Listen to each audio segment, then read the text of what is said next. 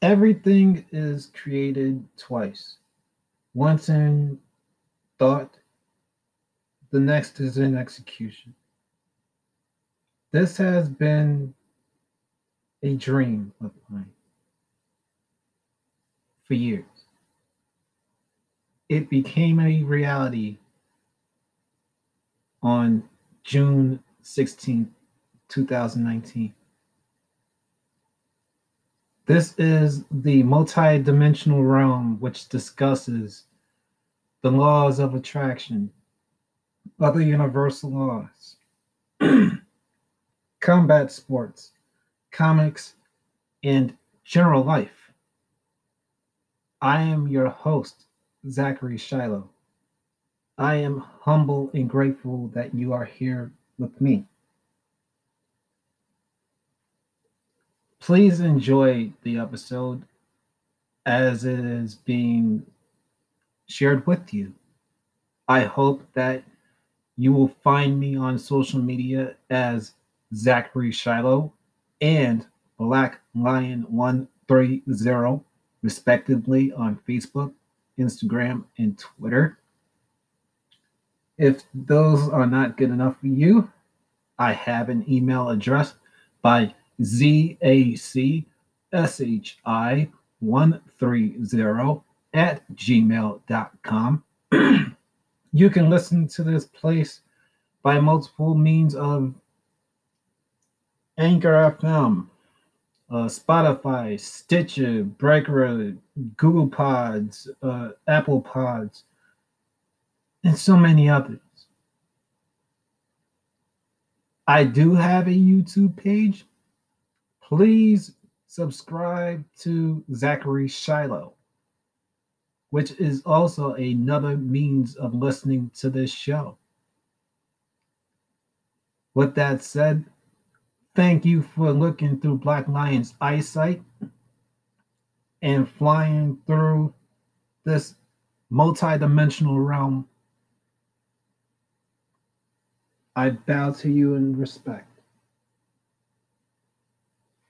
With that said, let's start the show. Take care.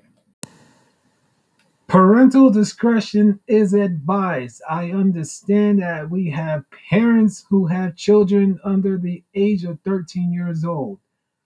Please use your discretion to make sure that your kids are listening to something that you approve of. There could be slight to full blown cussing on this show. You have been warned, and if not, then I will warn you again during the episode. Thank you for listening. Take care.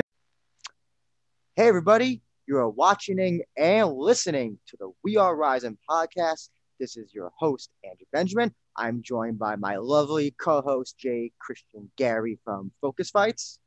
Well, I'm not lovely. I mean, I'm about as lovely as a porcupine stuck to an ass cheek. But hey, how are y'all doing? And And in the meantime, we got our guest, Mr. Black Lion's airspace himself, Zach Shiloh. How about you? How are you doing, sir? I'm doing well. Thank you very much for having me. I appreciate it. As a matter of fact, kids, welcome to the multidimensional realm. I'm surprised that we're actually doing a collaboration episode. So, in my realm, this would be probably episode 328. So, for my listeners, welcome to another episode of the show. see, I stopped I'm counting. Either way, ladies and gentlemen, and Andrew, I'm sorry to interrupt, even though it's kind of my thing. Mhm. But either way, you can check out both of these shows on Stitcher, SoundCloud, YouTube, Apple Podcasts, Podbean, or wherever you get your favorite podcasts from, legally, of course. But still, the reason why these two forces are joined as one, at least for this episode, is because we're here to talk about the two blood sport events that happened over the last month or so, obviously over the last couple of weekends.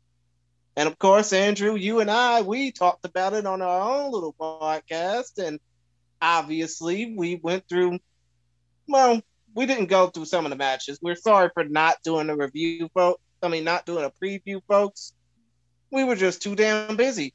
But still, point of the matter was every single match that was on both of those shows was as interesting as advertised. And it was damn sure entertaining for the 90 minutes both of those shows provided. So yeah, actually, that's a great way to start off, Christian. My first question, and Zach, I want to hear from you. What did you think of the setup, I guess the venue that they had these Bloodsport shows in, like this Fight Club, Lucha Underground type thing? No audience, of course. What do you think of that whole thing? Woo! Oh man, I loved every single thing about it. When I first heard about it, I said, "Excuse me, they're on an actual secret location. All right, let's see where it is." And then, lo and behold, I heard it's in California, but the actual look of it felt like Lucha Underground as I was watching it earlier today for a refresher. But when I first saw it, I really thought it really reminded me of the Bloodsport movies, like the actual Fight Underground feel of it. I said, yes, this is great. This is absolutely badass. I want to see what happens. So for me, if Brett Lauderdale and Josh Barnett ever listen to this, I have praised this on my own show, and it's well worth praising again. That is a great setup. Please, if you do Bloodsport without an audience, please go back to that. I would love it absolutely. Wholehearted. I think there's one thing I can positively and say 100% is that we have seen a lot of pro wrestling not do so well with no audience, or like, I guess in the case of WWE, like I don't know, whatever the fuck it would be called, what they call it, the Superdome, Thunderdome thing. I think that Bloodsport was the most successful when it came to having no audience, because you can just work with no audience for this type of wrestling. It doesn't require all the nuances and the kind of charisma that you have to get with like a Ring of Honor match or New Japan or anything like that. Would you agree with that? Right. I agree wholeheartedly. If you're not gonna have any style of audience at all, I would prefer something like that. They booked it absolutely smartly, and I could not have asked for any better. And Christian, what do you think of the whole setup? In a way, I thought the whole setup was kind of parts unknownish, but when it came down to the whole execution, it's exactly what you wanted a Fight Club to be.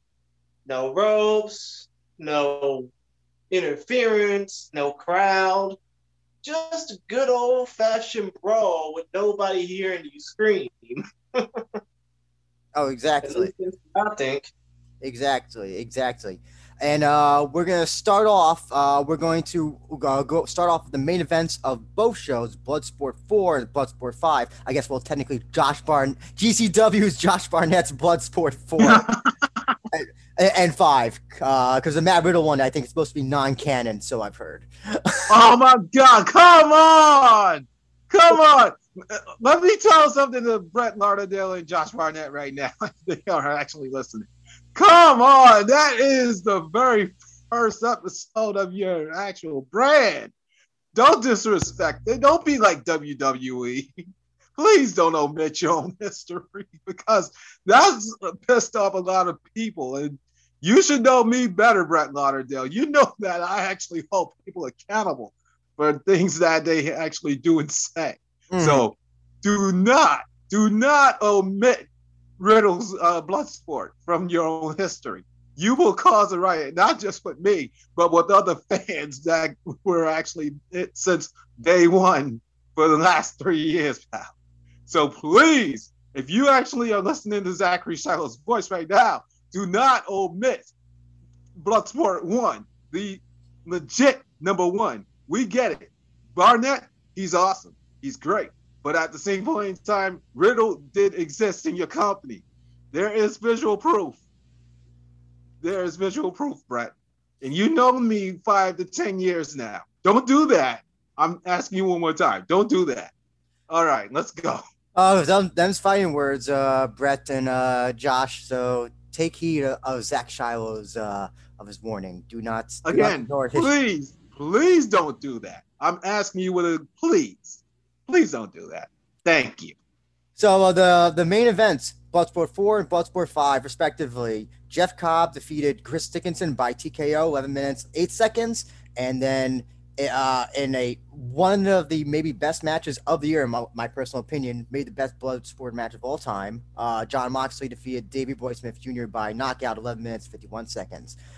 Zach, Yes, sir. I think there's probably a lot more to talk about with Mox and Davey Boy Smith. But first, I want to hear what your thoughts on Cobb and Dickinson were. We got two New Japan guys of two respective heel factions going up against each other. Might have been also the first singles match, I think, in their career. What do you think of that clash? Oh man, the actual match, I was looking forward to it. Dickinson, I actually have spoken many years now that he is one of my top guys, and I grew up actually with him. Not like we known each other completely, but I have the honor of saying that I first got to meet him in 2008 when he was really starting out in this indie promotion called Jersey All Pro. And throughout the years, he's evolved to the point where he is right now, and I couldn't be prouder. And for me, as a Dickinson fan and somebody that grew up with him, it was humbling to see him with Jeff Cobb, who has been around for an X amount of years in his own right. And the fact that Dickinson got to wrestle a former never open champion for New Japan. Not only that, but a former Ring of Honor TV champion and I believe Pro Wrestling Guerrilla champion. That says a lot about what Brett Lauderdale and Josh Barnett thinks of him. Mm-hmm. For every single fight that he's had, even going back to Riddle, he's faced like anybody and everybody that's been like almost an MMA legend or an actual top head in the actual wrestling industry. So the actual match itself was pretty much what I hoped for and more. Now, I was kind of shocked that Cobb got the win. I thought he would probably be a one-off and Dickinson would continue to go on and get momentum from him. But the fact that he lost, I said, oh, wow, Brett and Josh. Oh, my God, you actually gave him a loss to Cobb? I'm not saying that it was horrible by any means. Again, like I said to Brett and Josh on my own show, I thought that Dickinson would get the win, but for all it's worth, they're showing that from day one, even going back to Riddle, that he's somebody that should be respected. And for that, I could not have asked for anything better than him fighting Jeff Cobb. And even in loss, Dickinson took it like a man. And I was looking forward to his next fight. Mm-hmm. Mm-hmm. Christian, your thoughts on Cobb and Dickinson? Oh, we may have lost Christian. We'll wait for him. But in the meantime, we got to talk about the big main that happened. Oh, Christian, your thoughts on Cobb Dickinson? I thought the Cobb Dickinson match was fun to watch. Not exactly as fun as it was seeing Davey Boy Smith Jr. versus John Moxley, but still, it was fun to watch, especially considering the fact that obviously those two guys, Dirty Daddy Chris Dickinson and Mr. Athletic Jeff Cobb, never fought each other before. And, if the opportunity presents itself, perhaps outside of New Japan Pro Wrestling, maybe they'll get a chance to wrestle each other again. But, hell, they probably might even wrestle each other again in New Japan Pro Wrestling. But the point is, it was just fun to watch because it just meshed two different styles Obviously, both men are powerhouses, but you know, Cobb was more technical. Dickinson was more of a badass, but still, it just meshed two styles against each other, and it was just fun to watch. It was fun to just see these two face off against each other for the first time.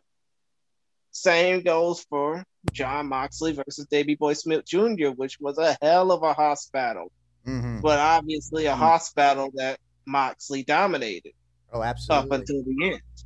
And also, yeah, we'll talk about that. A literal blood sport because we did see Moxley bleed. We got to see some blood from Moxley. Yeah, this was like I think overall five. I think was the best show since the Bloodsport show that we went to, Zach. That we didn't in New Jersey for that WrestleMania weekend. In my personal. I could kind of agree with that. But I think these two, they get it. They got Moxley and Davey Boy Smith get what Bloodsport's about, get what shoot fighting is about, that whole thing. I thought this match was fantastic. This is definitely, if you ever listen to Voices of Wrestling, a notebook match. I definitely consider this a notebook match.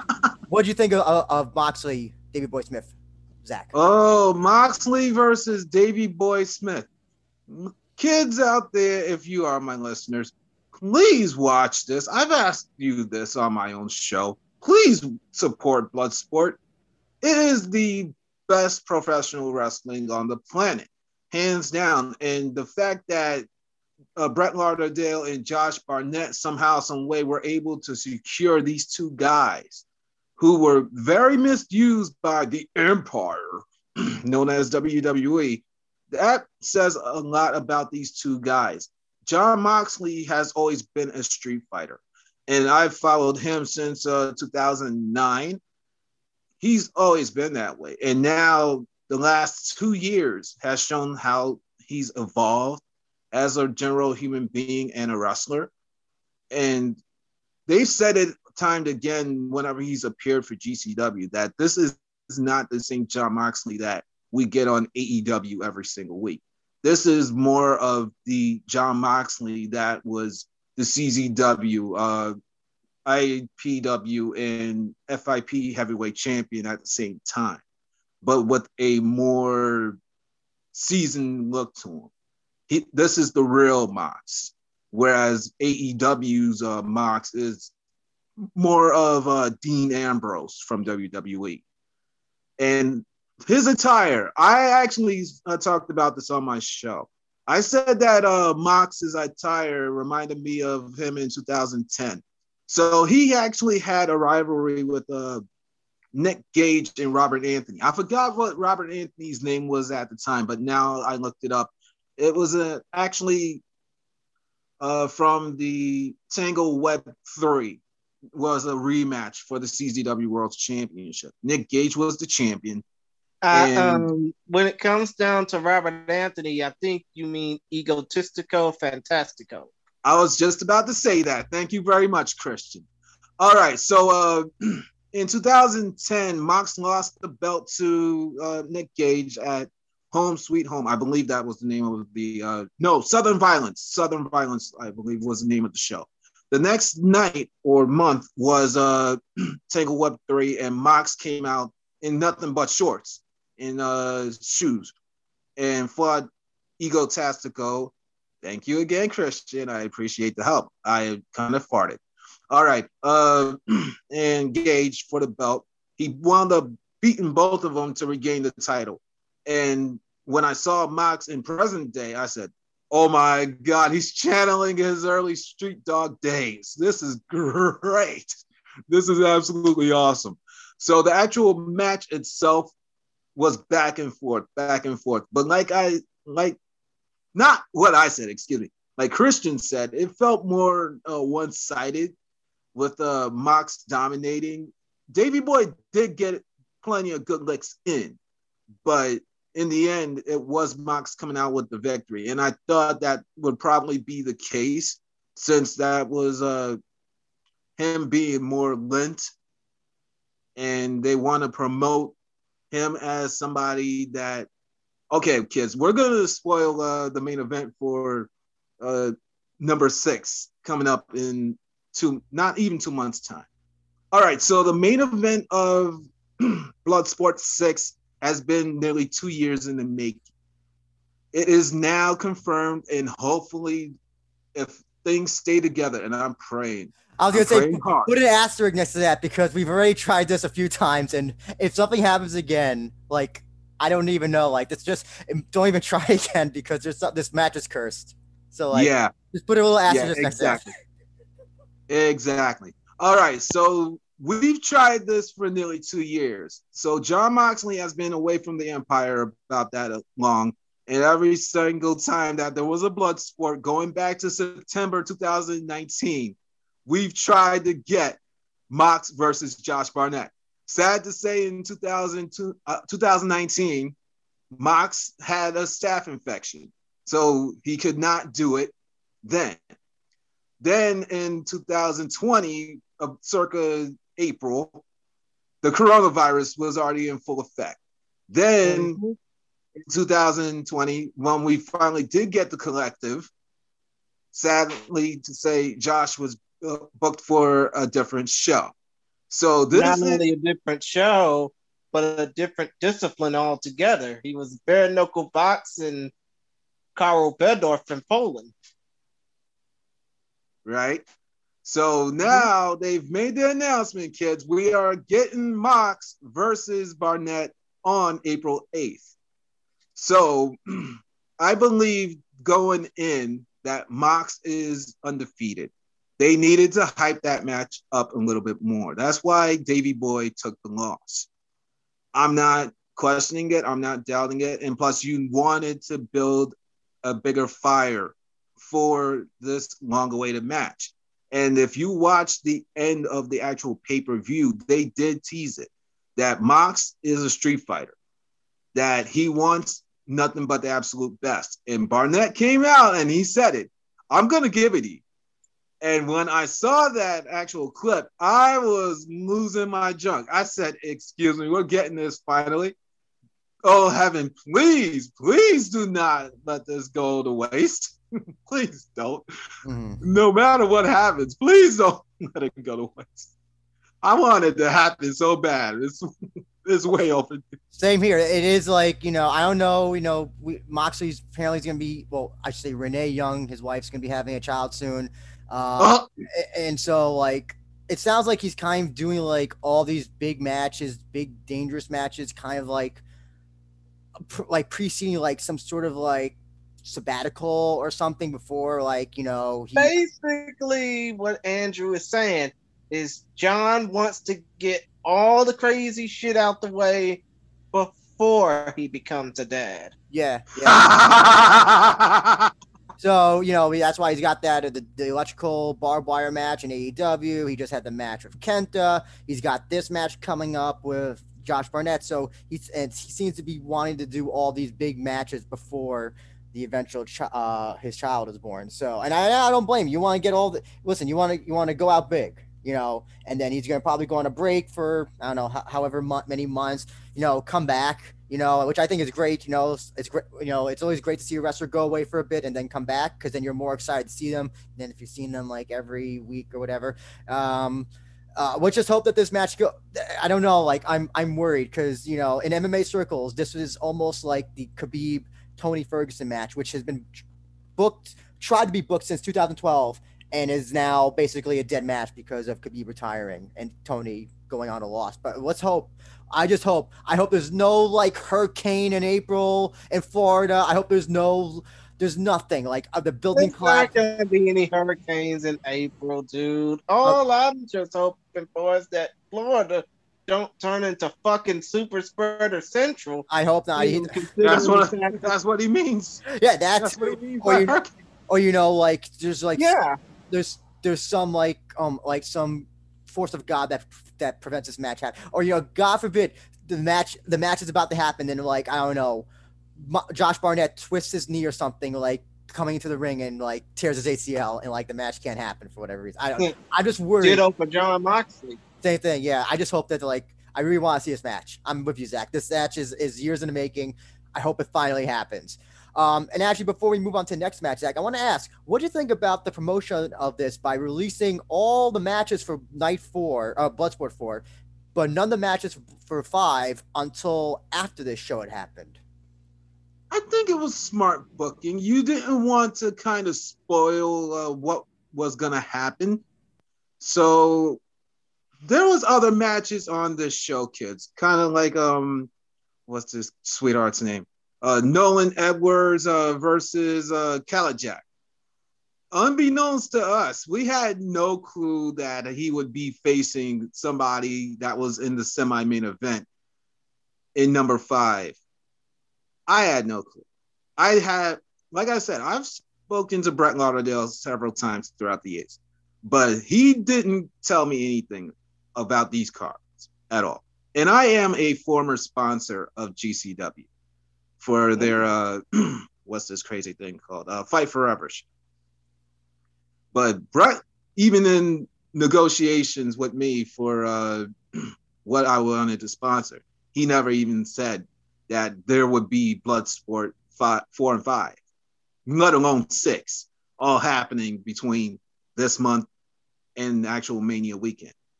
So for me, that was very, very smart booking. And Brett, if you truly are listening to this, pal, this is me actually giving you kudos, not giving you hell. This is absolute kudos. Oh, man. So, kids, on this show, Nolan faced Kalajak, meaning number 4. He would go on to face Calvin Tankman on number 5. Those matches solidified the kids should be there, but I was saying this on my own show, that number 4, oh my God, it channeled Jersey All Pro, the early days of Jersey All Pro, where the Hit Squad, Steve Monster Mac, and Dan Moff were beating the snot out of little kids who were coming up, and they would throw them into walls. When poor little Nolan Edwards, I'm getting him confused with a voice actor by the name of Nolan North, who's actually done the voices of Deadpool and Superman, respectively. All right, so Edwards gets thrown into a wall, and I said, you're channeling the Hit Squad right now. But why is Steve Mack not on this show? Why he's not on this show? Probably because he would be too damn dangerous, even for Bloodsport. That's a high possibility. But I've actually advocated for this. Though. Nolan Edwards got knocked the fuck out when he got tossed into that brick wall. Yeah, when I actually watched it earlier today, I was laughing very hard. I said, oh no, this is horrible. This is horrible. You literally threw this kid into the wall. And then I had to channel my inner Cartman from South Park. You killed Kenny, you bastards. You killed Kenny. Except that this Kenny got back up like he was Jesus Christ. I mean, if anything, like New York-based Haitian YouTuber Chisel Adonis would say, Nolan Edwards wasn't dead, but in a way, he was still getting fucked. Poor Nolan.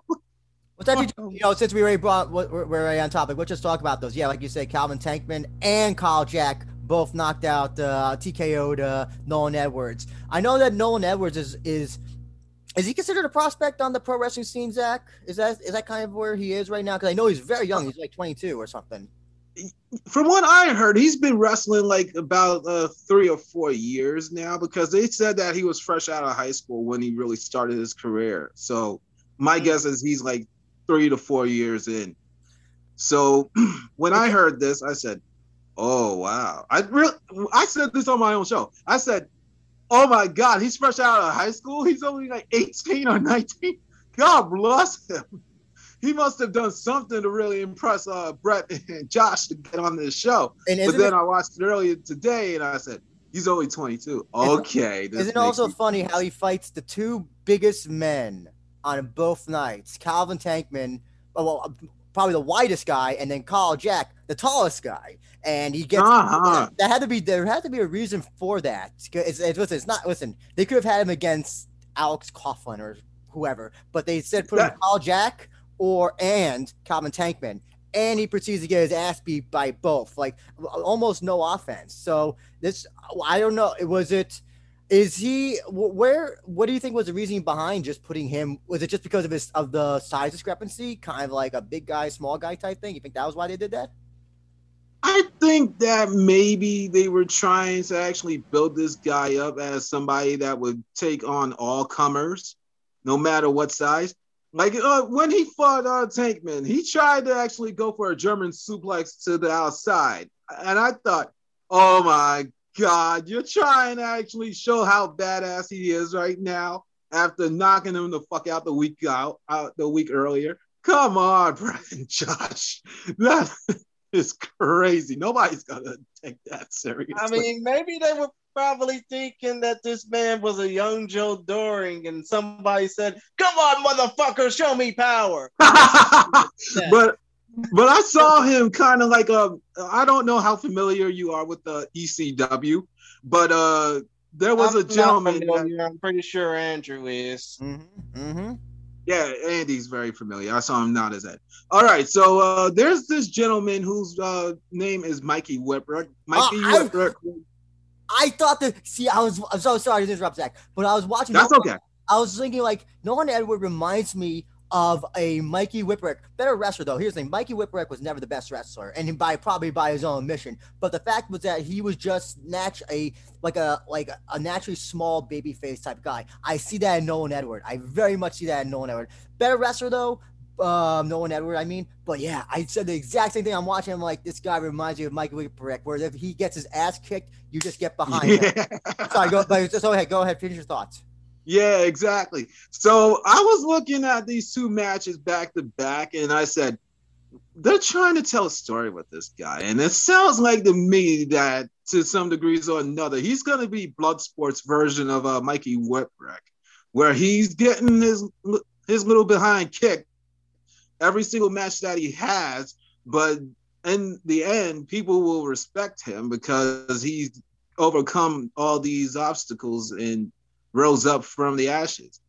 So, I mean, come to think of it in a way, I would probably see Nolan Edwards as like this generation's Colin Delaney. If you remember, that's another good comparison. Yeah, I can see that. Because if y'all remember, when WWE had their own little version of ECW, it sucked, by the way. Yeah, don't even get me fucking started. But when they had their own little version, when the Big Fat and Stanford had their own little version of ECW, they had this guy named Colin Delaney, who obviously is now an independent wrestling darling. But when he was in the WWE, he would just take loss after loss after loss until he beat up Umaga's former manager, Armando Estrada. Yeah, Armando Alejandro Estrada. And then that led to a little feud between those two. But still, I think that Nolan Edwards, in a way, is like Colin Delaney because he'll just keep taking that ass whooping, but he'll keep fighting, keep climbing up the ranks, you know? Mm-hmm. So is it unanimous that, bring back Nolan Edward for another Bloodsport show? Oh, yes. I've advocated for this on my own show that if he was to come back, say in April, he should be facing one Alex Coughlin. That's either him or Ren Narita. Oh, that could be another good one if we actually can get Ren. Yeah. I wouldn't be surprised if they did. Oh, that's a great, yeah.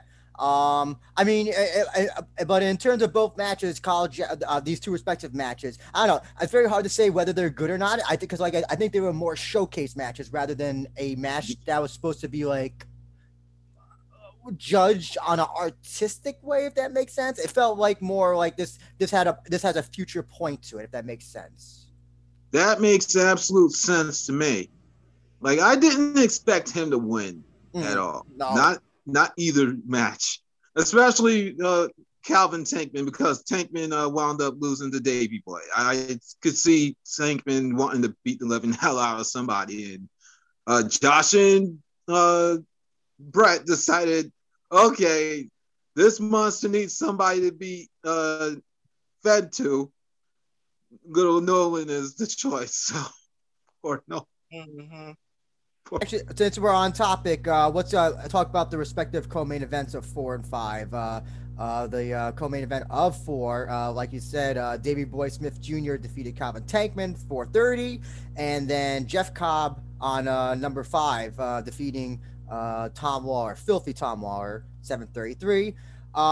It's actually funny. I thought that Davey Boy and Calvin would have fought in MLW by now, but apparently they've never have fought in MLW. No, they didn't. Obviously, Davey Boy and Tom Lawler wrestled each other in MLW. Oh yes. But it's just funny that the two never have. And yeah, it's so Zach. In a way, Andrew, the reason why Davey Boy Smith versus Calvin Tankman never happened in MLW is because obviously Davey Boy was on his way out after this past year's Opera Cup, and Calvin Tankman was on his way in. Obviously, I interviewed him before that, and he was really excited about joining MLW, but I didn't know that, he would eventually move on to greater heights without facing somebody like Davey Boy Smith Jr. Hopefully, and this is an early prediction. Hopefully, before Davey Boy goes back to the Big Fed in Stanford, we can get that match at a Bloodsport show. You think Davey's going back to the Empire? When? Unfortunately, that's what the dirt sheets say. Ah! Oh, Jesus Christ, help us all if that is absolutely the case. But my surrogate father, he would probably be happy for Davey Boy because he actually watches WWE faithfully. So if Davey Boy is truly going back to the Big Fed, God bless him for what he did do for us. And I couldn't have asked for any better, but I wish him the best. And WWE, if you're ever listening to this, do not screw Davey Boy. Exactly, especially considering the fact that this is the same. I mean, this is a different Davey Boy Smith Jr. than what we've seen 10 years ago. This man has evolved in catch wrestling, has evolved in MMA training. This dude has, I'm sure, Andrew, you can vouch for this because I sent you the damn footage. He wants to do a professional wrestling match in a fucking MMA cage. Yeah, that was a very interesting. I'll say a very interesting way to do a pro wrestling match. I'll say that. Yeah, but still, point of the matter is, Davey Boy Smith has evolved a hell of a lot since his days in the Big Fed in Stanford the first time. I just hope that the WWE, if they do get him back, utilizes the best of his talents, because if not, and he ends up feeling complacent and disrespected, that's going to be one fuck up that'll probably bite them in the ass for the longest amount of time. So Zach, what do you think of these respective co-main events, Cobb, Lawler, and Davey Boy and Calvin Tankman? Okay, let's address this Tom Lawler business right here, right now. He's got one of the funniest entrances in all of pro wrestling. I'm sorry, Filthy Tom, if you're ever listening to this, but the fact that this dude comes out to stand tall by New Kids on the Block makes me laugh every single time. Hanging tough by New Kids on the Block. Either which way, he's coming out the New Kids on the Block and he's doing the gangsta hippie thing. I'm laughing my behind off every single time. I'm sorry, Filthy Tom, but I love you to pieces. You're a great fighter. But please come out to something else. Please come out. It's so funny. It's a juxtaposition because you see, if you watch New Japan Strong, he's a serious, leader of the Filthy faction. And what? He's in New Japan. New Japan Strong, yeah, he's the leader of the Filthy faction, and yeah, he's all serious, he's all business, and then here's the funny thing, he still wrestles in the I guess what do you call it, Daisy Dukes or whatever, Daisy Dukes. yeah, Daisy Dukes, he's got the new in the block. So it's a very it's and remember for a while he was doing the parody UFC sponsors thing like OnlyFans or whatever the erection the ED cream thing or something.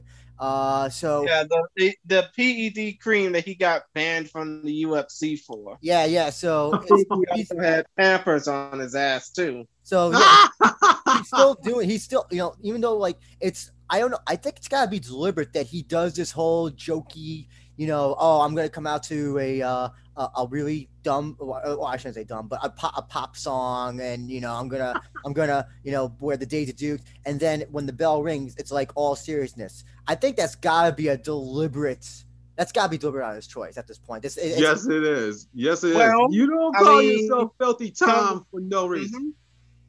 You don't call yourself like you said, when you call yourself Filthy Tom, you do some strange shit. But he's doing all this now in a way because he knows that when he goes to the PFL later this year, perhaps within the next 90 days, it's going to be all business. Oh yeah, he's like the busiest man in pro wrestling and in MMA now. He's doing the pro wrestling like everywhere. And then yeah, he's got the PFL tournament coming up, so he might be booked for an entire year to fight in MMA, which means that he may not be able to do any more pro wrestling unless he loses that tournament.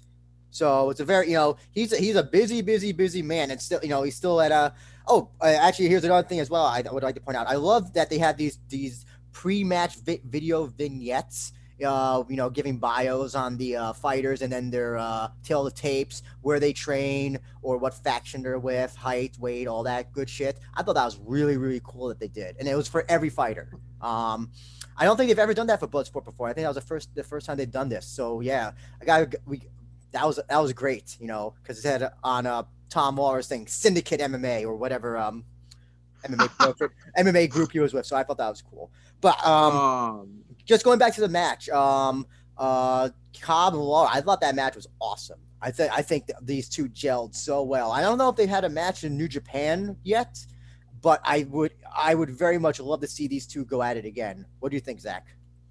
Well, I'm not quite so familiar with New Japan as I used to be. On the road to Wrestle Kingdom, I just tapped out. I was done with them rebooting their storyline from last year. So I have not watched Strong at all. I'm not really keen to it, except for Kenta's rise to the U.S. Championship.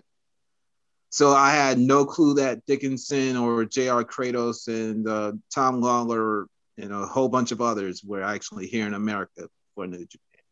But the actual match itself with him and what's the sweetheart's name again? I'm sorry. Andrew, do you got a name? Lawler and Jeff Cobb. There we go. Lawler and Cobb. All right. So the actual match itself, I loved it. It was truly back and forth. They made Jeff Cobb look like the monster that he's always been. Now, I thought that Cobb overall in GCW was possibly just a lint. And I thought he would probably just come in, put the guys over, and that would be the end of that. But the fact that he's won practically almost all of his matches thus far, I think he's not just on borrow. He's like there to help build the brand overall.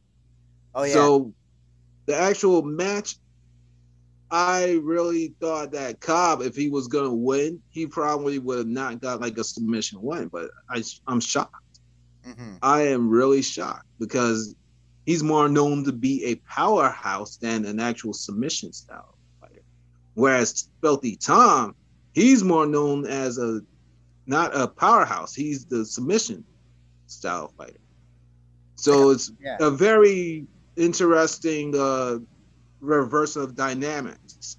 So I would recommend that to any and everybody that would be within our voices right now. Please check it out because it was truly something to behold. And Christian, what do you think of Cobb Valor?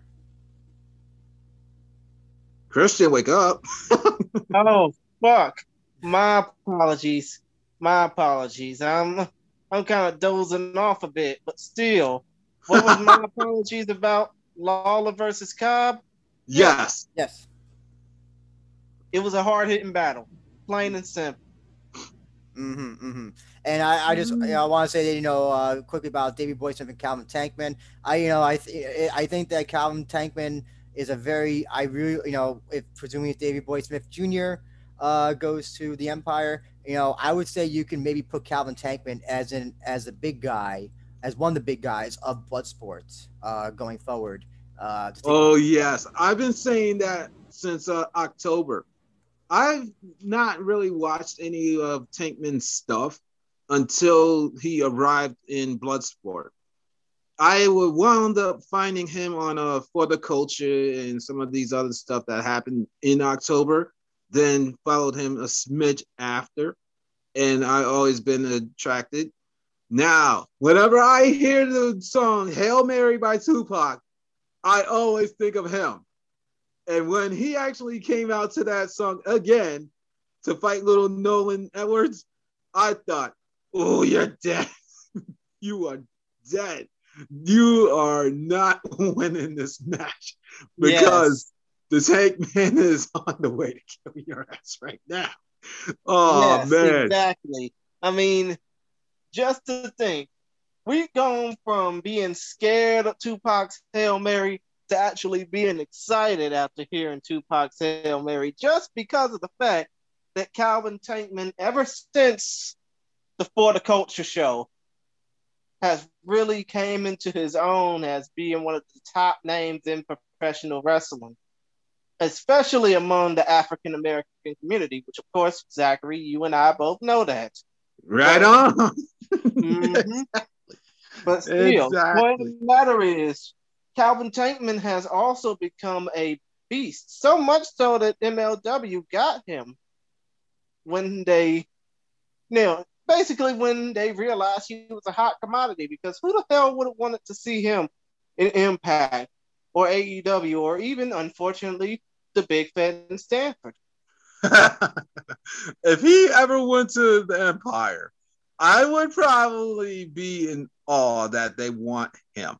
If he had to go to a non-New Japan or Ring of Honor style company, I would say, oh God, it makes me absolutely laugh to say these words. Go to Impact, make him the X Division champion, let him hold that belt for like 6 months to a year, legit. If Impact is listening to Zachary Shiloh's voice right now, make him your X Division champion. Let him build that division.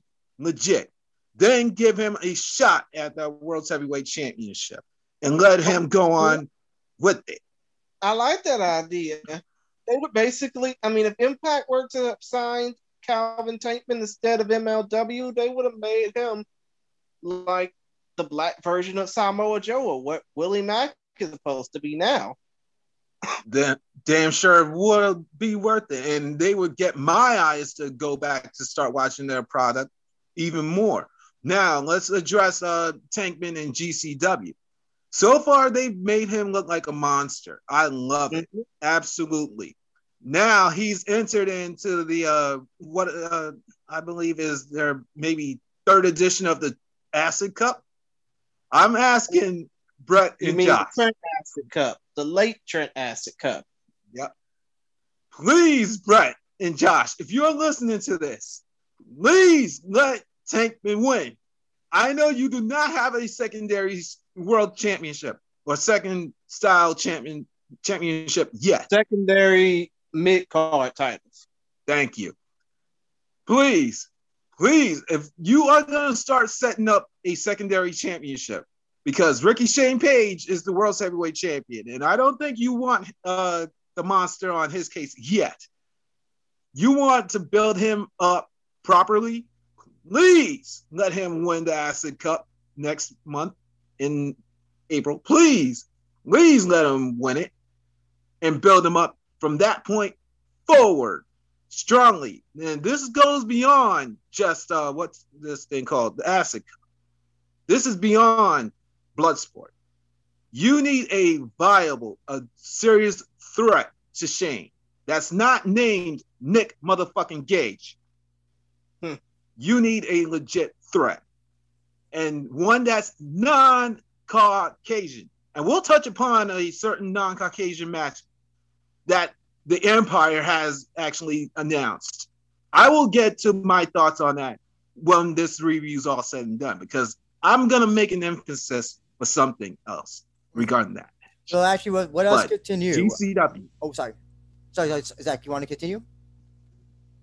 I'll get to that after we're done. Oh, okay, reviewing gotcha. this. Actually, no problem. So what else continue with next match on Bloodsport 4 and 5. On 4, Tom Waller defeated Simon Grimm by TKO 7-18. I think this is the third match that these two have had in some capacity. And Simon Grimm has lost every match that they've had. Number 5, Chris Dickinson defeated JR Kratos 647. The two members of the Filthy faction. So we had two members of the faction going up against each other. So Zach, tell me what you thought of these two respective matches: Dickinson versus Kratos and Lawler versus Simon Grimm. Like I said, with Chris Dickinson's rise since number 1, the legit number 1 in Bloodsport history, they have given him practically everybody that I thought he should be facing, from actual MMA legends to actual top names in the industry that's not wrestling for the Empire or Ring of Honor or even New Japan. JR Kratos, kids, is an NWA Tag Team Champion right now. So the win over him, for me, shows that Dickinson should be in a title contention anyway, especially in the NWA right now. All he needs is the right partner. So I don't know what's going on with him and Jaka from the Doom Patrol, who were also members of Team Pazuzu with Pinky Sanchez and the now Proud and Powerful, or former LAX/EY FBO. But that win, and they kept on bringing this up, that somewhat they are in bed with other companies, especially New Japan. Dickinson now needs to be a contender to some form of championship. I will say that again. He needs to be a contender because he's beaten the champion on your brand. So please, because GCW doesn't have tag team champions. They have tag champions, but they're down in Mexico. And those belts haven't been really seen outside of Mexico except for once in Japan for the Japanese tour. We need to start building serious contenders for championships. And if you're going to rebrand a tag team division, please have Dickinson, if he has to be a tag team, as your number 1 guy there. And now the other match that happened, Filthy Tom versus who again? I'm sorry. My brain's farted. Grimm. Oh, okay. The clash of the actual former Team Filthy members in MLW. I loved the match. It was absolutely good, but I keep on saying this on my own show. Simon Grimm needs to start getting some wins, damn it. He needs to start getting some wins. I think he's only won once in Bloodsport altogether. And he's Yes. And he's only Yes, they said that on commentary. He's like, before he fought Filthy Tom, if that was number 4, he's only had like about 5 matches. He lost 1. He won 1, and then ever since then it's been like. Is it fair to call him the Bloodsport resident? I hate to use the term. Is he the resident jobber for Bloodsports at this point, do you think? I hate to say it, but possibly yes. I really do. Are you sure about that? Because Contra Unit could come at any second to kidnap your ass. Oh, they kidnap people all the time, so there's nothing new to me. Well, if you only they would take me away from some of my biggest problems that I have in my own life. So if my video goes dark, then you know what happened. But it's just very odd because we'll talk about his match with Rocky Romero shortly, but but still, Andrew, I don't think Simon Grimm is anywhere close to a jobber. He's just being given the short end of the stick against some of these guys, don't you think? I mean, it's just a very odd, like, especially against Rocky Romero. I'll spoil it for now, but we'll talk more in depth when the match comes up. He did lose to Rocky Romero. That's a very Rocky Romero is not so much is not a full-time pro wrestler anymore, as I think he's more doing booking stuff and office stuff for the New Japan USA thing. So to have him, when he started off in MMA, he wasn't a full-time mixed martial artist either. That's true, but it just seems very, I don't know if whenever someone's losing this much, I question what is the reason why. And so I'm starting to think, is this because, is he just going to be there as kind of like the gatekeeper in Bloodsport? I think possibly so, but he is a member of Contra Union in MLW. So it's kind of a thing of respect, I gotta believe to some degrees or another, that he's even still on this actual brand. Mm-hmm. He's always put on one of the best fights of the show, in my point of view. Like Andy, when we actually went to April's Bloodsport in 2019, I was in awe of him fighting whoever he was legit fighting at that point in time. It was JR Kratos. I remember that match because it ended with the jumping elbow knockout. And I remember just screaming when I saw that because it was an awesome knockout. Man. But sorry, go ahead. And this is somebody that the Empire has screwed over time again too. Like the Vaudevillains. Spoilers, kids, if you actually do not know anything from NXT. The Vaudevillains, they were tag team champions for a long while, and they were one of the best tag teams in WWE overall. But for some odd reason, WWE let Grimm go, and then poor Aiden English, I didn't think of him until I saw Grimm today. Poor Aiden English, he would amount to nothing but Rusev's lackey and introduce it. And then he eventually got let go. So I'm wondering what is going to eventually happen. Are those two going to reunite under Contra or something else or what? But as far as I might be able to actually answer that. I think Aiden English is going to be, joining Contra Unit anytime soon. He's too busy doing Twitch streams, talking about bourbon, and living. Oh no! Oh no! Living off of his wife's family's name. Also, he's trying to become a full-time actor. I can tell you that he's trying to get into the acting business. So I think he's done with pro wrestling. I really do think that. I think no reunion, no tag team reunion or anything like that. As far as I can see.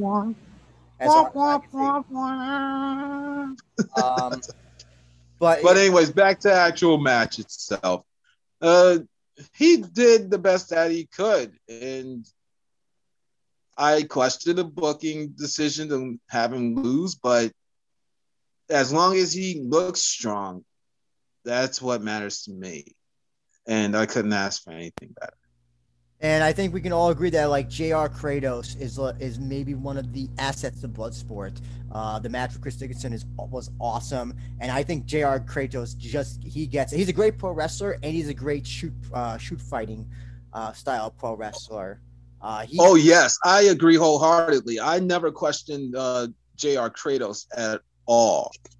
Like, he's absolutely a monster. I think my surrogate dad thought he was kind of like a Batista, but in a better form. And I looked at him and I said, I don't see the Batista in him quite so much. I see him more as himself. He's doing what he's got to do against the likes of the Dickinsons, the Grimms, and whoever else. Even the Davy Boys. He's done the best he could with them. And he's always came out looking like $1 million, regardless of if he won or lost. So I could see JR Kratos being somebody to build around that brand for the next years to come. Completely. The actual match that he had made me pop with him and Dickinson going back and forth.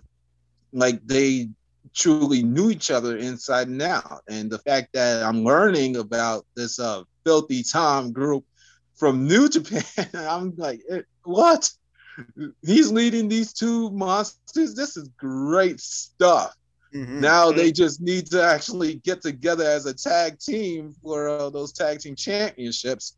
But only God knows when the Guerrillas of Destiny will put them up, if they truly do. Christian, your thoughts on these two matches, especially as you know you're an MLW fan. Another match between Lawler and Grimm, and the first time match between Dickinson and Kratos. You know what? I really think that, considering that Simon Grimm is on a bit of a losing streak against Tom Lawler, that he would have had the upper hand. But again, Lawler was just too much for him. I mean, but then again, those two can always resettle their differences in MLW as members of their respective factions. Obviously, Lawler being the leader of Team Filthy up until he leaves for the PFL, and Grimm being a part of Contra Unit for who knows how long, we don't know. But still, that was a fun match. I was hoping that MLW would do something like that down the line, but again, who knows? As for the Dickinson Kratos match, were they competing against each other? Yep, they were. Yep. Oh yeah, that was hard hitting to the fullest. I mean, seriously, that was hard hitting to the fullest. Those two were just going at it like, I mean, I know y'all probably don't remember Oliver McCall, but they were going at it like Yeah, I remember him. Oh yeah, when he was crying in the ring against Lennox Lewis. I just had to bring that up. But the point I'm trying to make is Kratos and Dickinson went at it like two atomic bulls in a china shop. Oh yeah, they both get it. They both get what Bloodsport's about, what to do, and all that great stuff. It's you know, they really, I know I will never forget the first. Hold on, fellas, I gotta go to the side for a minute. No. Keep going. Yeah, I was gonna say that, you know, when first I saw Kratos at the Bloodsport show that was at WrestleMania weekend in New Jersey a few years ago, and he had the match with Simon Grimm. You know, this guy, he rarely ever wrestled on the East Coast. He was a West Coast guy, and knew nothing about. We talked to him, didn't we? Yeah, we did, and you know, he was really excited about his Bloodsport debut, and he was, you know, I just expected an immobile big man to wrestle, and he was gonna get tired and all that stuff, but no, he's really has shown like. And especially since then, you know, he's wrestled in All Japan. Now he wrestles in New Japan. He's shown that he's not just a big guy, a generic big guy wrestler. He is truly a great wrestler who is good at all facets of professional wrestling. And yeah, I'm really glad to see that he's getting much success. You know, unfortunately, he lost this match, but we'll be talking about the next match that he had, which he did win. But he's, in terms of like just getting more bookings and more opportunities to showcase who he is, I think it's, you know, I'm glad that he's one of the most successful post Bloodsport guys to get a lot of work. And now with Zach returning, we'll go on to the next match. Like I said, JR Kratos on Bloodsport 4 defeated Alex Coughlin by TKO 7-19. And then, as we briefly mentioned before, Bloodsport 5, Rocky Romero defeated Simon Grimm 10-24 by submission. So, interesting. We kind of have a New Japan by proxy with 3 of these wrestlers. Let's talk about the first match. We saw JR Kratos and Alex Coughlin. What do you think of this match, Zach? Oh, JR Kratos versus Alex Coughlin. Oh man, that was a good match. I thought that Coughlin did put up his best against JR. I didn't think he was gonna win at all because he's still a New Japan Lion, and by pro wrestling standards, New Japan Lions, they do not win unless they beat each other. Mm-hmm. So this is to build him up more so than to actually lose. So, and I heard that Coughlin was also coming off of injury. So yep, we spoke to him, and he didn't wrestle for almost the entire year of last year because he injured his neck. This was his first match actually back from injury. Yeah, I heard about that, and I said, "Oh, this is gonna be quite a test for him to go against JR Kratos." But also, it's kind of like what I said with Chris Dickinson, that this is a big deal that the New Japan Lion is getting to face an NWA Tag Team Champion right now. So I'm believing that Coughlin, in the eyes of Brett and Josh, can kind of come up kind of like Chris Dickinson, where he would actually get to face the big names and build his status and his rep over time, where Chris Dickinson did. So I thought it was an absolute barn burner to go like back and forth to the best of his ability and then lose the way he did. So props to Alex on his return. All right, so we had Simon Grimm versus who again? Rocky Romero, sorry. Okay, versus Rocky Romero. Poor Simon Grimm. I said this on my show. Poor Simon Grimm. He needs to start getting some wins. Legit. I thought Rocky, like several others, was a Lynn, but I don't know.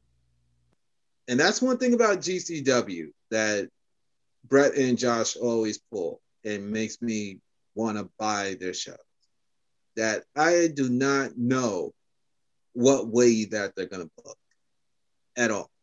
Whereas with the Empire, you can almost know from practically what match you watch who would win automatically. Like say, for example, Randy Orton was to face Otis. Who would win? In the top of your head, right away. You would think Randy Orton. Lo and behold, Orton would get the win. Randomly, would the reverse happen? But in Bloodsport, you cannot tell who's going to win. And that's one thing that's always attractive. Going back to Riddle and picked up when Josh took it over. So to Brett and Josh, I will keep on saying it forever. Thank you for doing that, because I like mystery to my pro wrestling, especially when it comes to these big time shows that are coming up.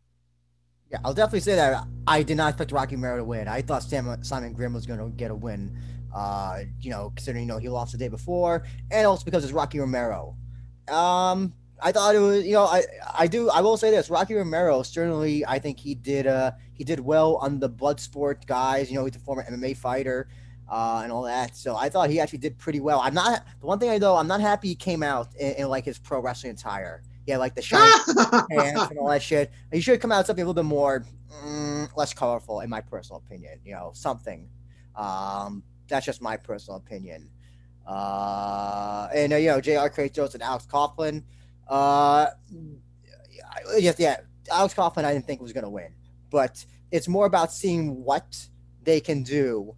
And especially, here's the thing as well. We don't really see a lot of young lions outside New Japan. They kind of wrestle the same matches and do the same basic moves. But it was cool to see Alex Coughlin outside in a different environment and actually putting on a different type of match.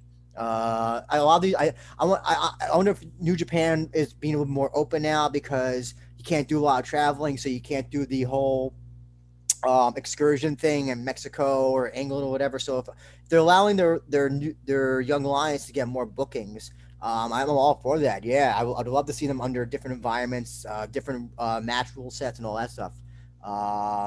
Yeah. Christian, what do you think of these two matches? Wake up, hon. Wake up. Oh no, Christian fell asleep. Oh shit. But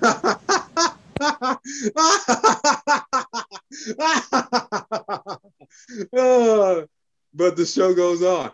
Anyways, all right. So I'll continue what my thoughts are.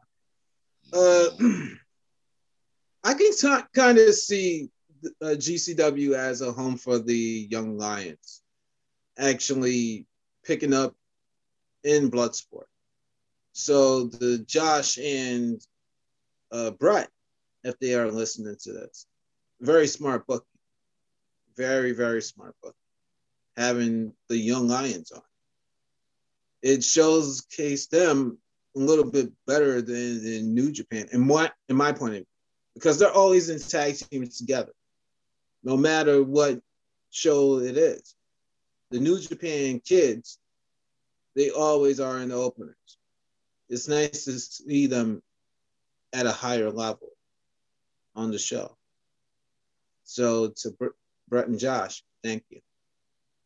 And also, I love that how he did the Young Lion run, Alex Coughlin. He did, how the Young Lions, whenever, their music hits, dun, dun, dun, or whatever that one note song is, chord, and then he started running. So I like that little, little added thing. But yeah, I think Alex Coughlin, he looked great under Bloodsport. And what about Rocky Romero? Would you bring him back for another Bloodsport show, Zach? Oh yes, I would. They kept on mentioning this on commentary throughout the night that Barnett actually trained some of these guys. That's very true. Like Rocky, for example. So I'm guessing that he was one of the trainers of Samoa Joe as well. Because Rocky and Samoa Joe, from what I understood when I started watching Ring of Honor, and Joe was feuding with the Rottweilers, that there was a history with Rocky in the LA dojo of New Japan. Yeah, that old LA dojo has a lot of 6 Degrees of Kevin Bacon with a lot of reps. Like Bryan Danielson was there, Paul London was there. Oh my, I think was TJP there. TJP might have been there, but there's a whole. You can do Samoa Joe, Rocky Romero. A lot of those guys were there. It's a fascinating, like, wow, that guy actually was in the New Japan dojo. But sorry, go ahead. Well, when I actually was hearing this, it was reminding me kind of my early Ring of Honor days, where they would actually tell the story of how these wrestlers knew each other outside of wrestling and how they got to an actual feud. So I really appreciated the commentary throughout the whole entire show. Oh yeah, just to let everybody know, Max Bretos and Josh Barnett were doing commentary. Very good commentary. I think these were the guys with the best Bloodsport duo so far. That's the one thing I would say that all the previous Bloodsport shows have not been good with is the commentary. They usually get what's the guy's name? He does a lot of the GCW shows. I forgot his name. Kevin Gill. I think it's Kevin Gill, and I feel like it's somebody else. But they've done some duos. But I thought that Josh Barnett and Max Bretos were both great. Especially Bretos, he's an ESPN commentator, I believe. So he added like a very much an authority voice, and it was cool. It had a nice sports atmosphere to the way that they're commentating. MLJ is the other one that usually commentates. MLJ is okay, yeah. MLJ is okay. But I thought these two worked together fantastically. But let's move on, because the next match for Bloodsport 4 was a match I was looking forward to the most before the card for Bloodsport 5 came out. And the two matches, so we got Bloodsport 4, the Super Beast defeating Bad Tito 535, and then Royce Isaacs on Bloodsport 5. Royce Isaacs defeating Alex Coughlin 538. I want to say off the bat, Super Beast versus Bad Dude Tito was absolutely fucking awesome. What do you think of this match, Zach? Oh man, when I heard Super Beast was facing Bad Dude Ortiz or Tito, excuse me. Oh man, I thought that was gonna be a huge Hoss match. Super Beast reminded me of a wrestler, and I could not figure out this guy's name when I actually did my own solo review of Bloodsport 4.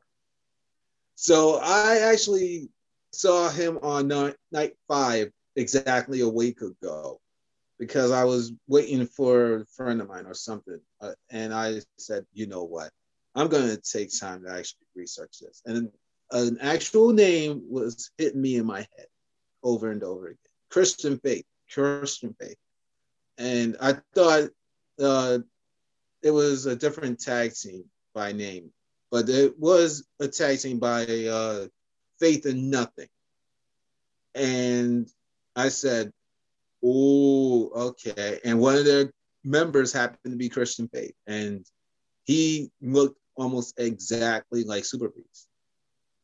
And I didn't say who he is presently, but Christian Faith, kids, he's on the GCW roster in a very prominent role.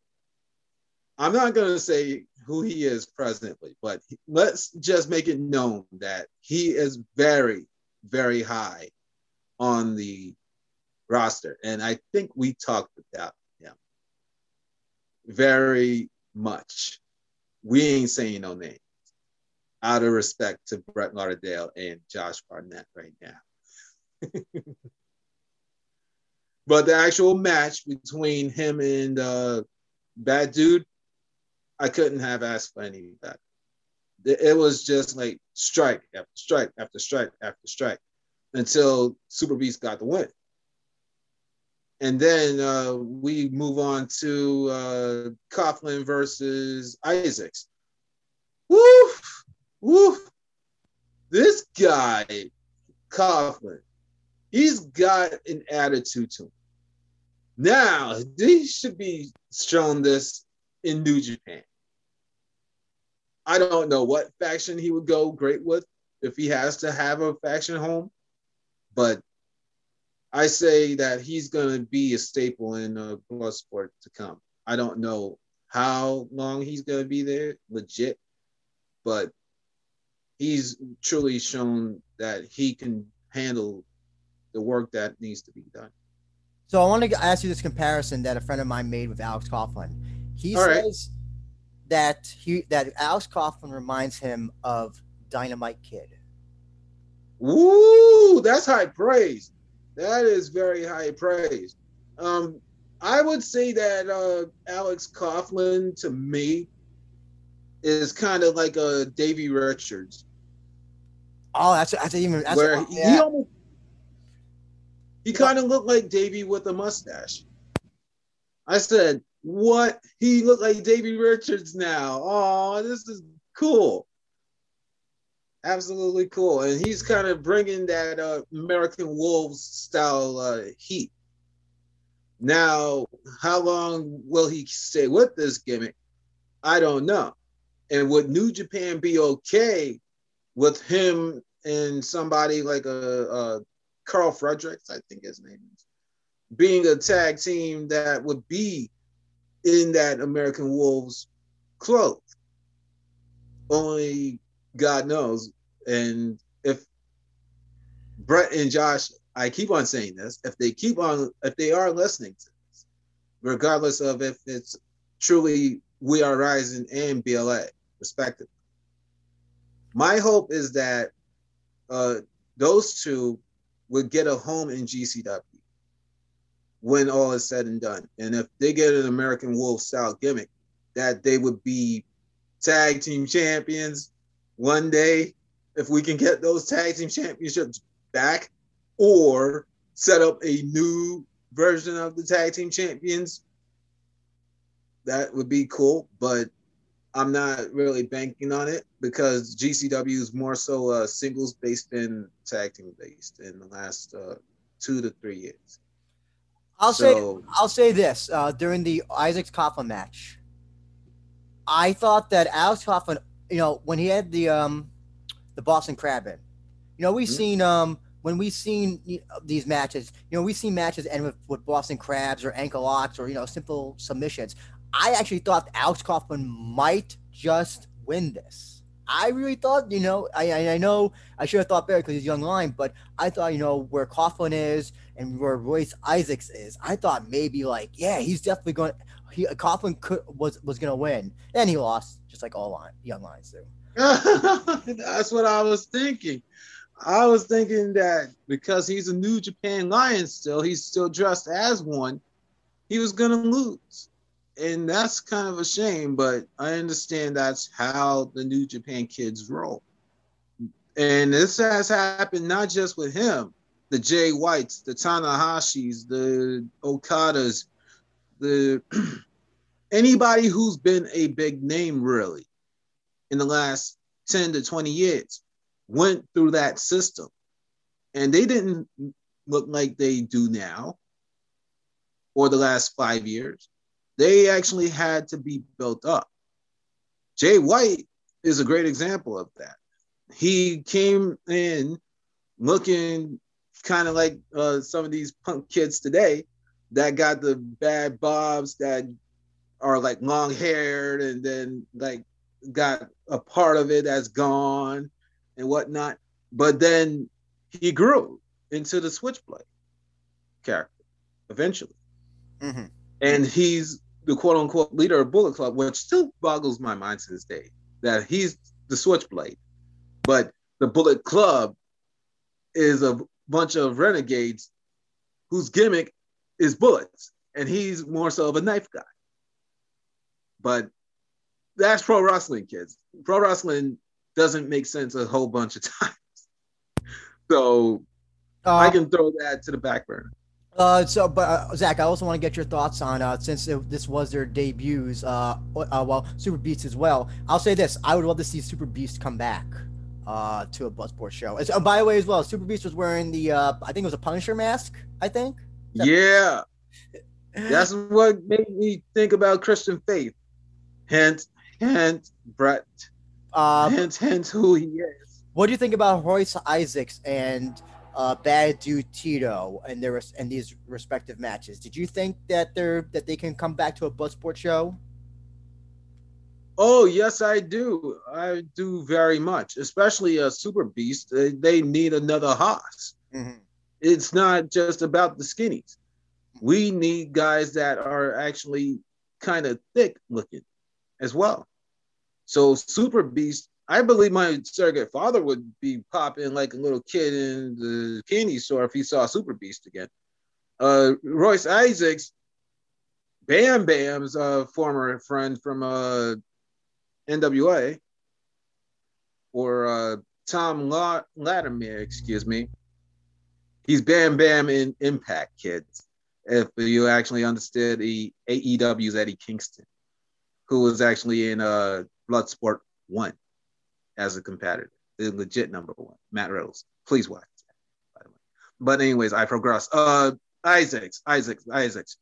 He is very talented. And I would believe that GCW can be a home for him. And his match with Coughlin and whoever he faced, again, I would not be surprised if he was one of their top guys. Like if he was in like the mid card or slightly higher eventually. And what about Bad Dude Tito? Ooh, Bad Dude Tito. I thought, oh my God, this guy is something else. Oh man. I don't know who he reminded me of, but I saw him and I said, he looks like somebody else that I can't just think of. And my brain is farting right now. I think there's somebody that's we're getting ready to talk to or about shortly. If you're running down the cards like from top all the way to bottom, named Cole McCall or something, or the Scottishman. Yeah, he looked very, very familiar, like somebody else. We'll touch upon that one. In a way, he kind of reminded people of the late great Josephus Hudson, aka Question Mark, because you never know how unpredictable he can be. Right. Mm-hmm. Mhm. Okay, Andy. But yeah, I definitely want to see Super Beast back. By the way, Super Beast versus Bad Dude Tito is the best example of a match you put on a marquee that gets people like, what the fuck is a Super Beast and a Bad Dude Tito? That's Exactly. that's an old school pro Exactly. wrestling. Those are like old school pro wrestling names that you just don't hear anymore. Like, and that's the type of match that like catches people's eyes, just because you wonder what the hell is a Super Beast and what is a Bad Dude Tito. But yeah, Super Beast was Bad But Dude. either way, that match was weird but interesting. Oh, but I thought it was a great match because I just didn't know what to expect from Tito and Super Beast. Um, Hmm.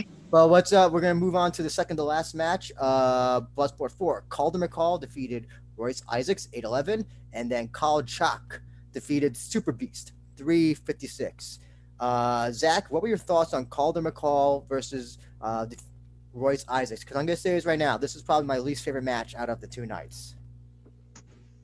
Well, Calder versus who again? I'm sorry. Royce Isaacs. Royce Styles. Royce Isaacs. Okay. That was a match that I didn't really sleep on. I wasn't really crazy about it, but I thought it was pretty good. Calder, he kind of looks like a wrestler by the name of Tommy End. And if we're actually going to be using slave names, kids, by Empire terms, we're talking about one Aleister Black. And I thought if the Empire ever let Tommy End go, GCW, Brett Lauderdale, and Josh Barnett, I keep on saying this, if you are listening to the voice of Zachary Shiloh, book Tommy End. Book Tommy End. He is a go-get-it. He can actually attract people. I believe that. He looks exactly like Colton. But the actual match between those two, I could not have asked for better. They did what you're supposed to do to actually raise the profile of a show and get you to the points that you want to be at. Now, Royce Isaacs, again, I don't know what else to say in regards to him. He's a monster. I see why him and Tom Latimer were the NWA Tag Team Champions for however long they were. And the fact that he's established now as a singles competitor on his own. Wow. Right, and Josh? Great booking. I felt like this is there always seems to be one match that seems to be the most pro wrestling-y type of match. And I felt like it was these two, McCall and Isaacs. I'm not saying that they're bad wrestlers. Listen, I remember him from NWA with in that great tag team. Like you said, he had with Tom Latimer. And then Royce Isaacs. This is my first time seeing him on a stage like this, so I wasn't too familiar with him. I don't know. I felt like they kind of just had a Andrew, all you needed to know about Royce Isaacs was the fact that he was a star or is a star for Championship Wrestling from Hollywood and the United Wrestling Network. And my first time seeing Calder McCall, both on this type of stage, and I don't know. I felt like they were like thinking of a match, how to do a kind of like. Remember when Evolve used to kind of do all those grapple matches after Tim Thatcher became champion, and some guys got it, and some other people did not. And I felt like they were trying to work that type of match, and I didn't think I didn't think they gelled together. Like I thought that Royce Isaacs and Alex Coughlin worked great together. I thought they meshed well. So maybe it was just the two, in my opinion. I just didn't think that they really worked well together. So I'm not saying it was a bad match. I'm just saying it wasn't the match that I was hoping it would be, I guess you could say.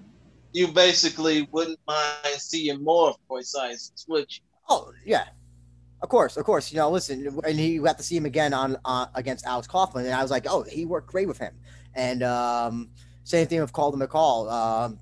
Got to wrestle in the opening for night 2 as well. So I definitely feel that they for some reason these two I didn't think worked well together. It's not saying that they're bad wrestlers, just I didn't think the match gelled, in my personal opinion. Um, I see. And uh, what about that opening match from night 4? The two MMA guys, or one of them we talked to, oh, I think. Diego versus Taylor Guardado. Yes. Well, actually, before we go into that, just want to ask you, Zach, Call Jack versus Super Beast, two big boys on night 5. What do you Ooh, think? Cal Jack versus Super Beast. Oh man, that was kind of like the winners of the previous night going at it. I said, "Oh, this is gonna be very, very good." We got the Grizzly Bear versus Christian Faith 2.0. All right, let's get it on. And then they just went back and forth, back and forth, back and forth. And I thought Super Beast was gonna win, but the fact that he lost, what? Wow, what a way to debut him, but at the same point in time, and then take away some of his thunder. Now, I didn't expect him to possibly win. I had no clue who was going to. Like I keep on saying, whenever I'm watching Bloodsport, I do not have any expectations on who's going to win. All I know is that certain fighters are going to appear. We're going to get stuff that we don't see on Mondays, Thursdays, or whatever other days that WWE, Ring of Honor, Impact, or whatever run. We're getting something unique. And that's what I keep on asking for. And GCW hands it to me on a golden platter every single time. So those two going back and forth, back and forth, back and forth, with me having no expectation, I'm a happy camp. It don't take much to piss me off. There's no storylines. There's no championships. There's no pinfalls. There's no ropes. It is just purely the best fighters on the planet in the eyes of Josh Barnett and Brett Lauderdale, bringing them together for our actual viewing. And I'll stick to that forever. Oh yeah, I'll agree with you.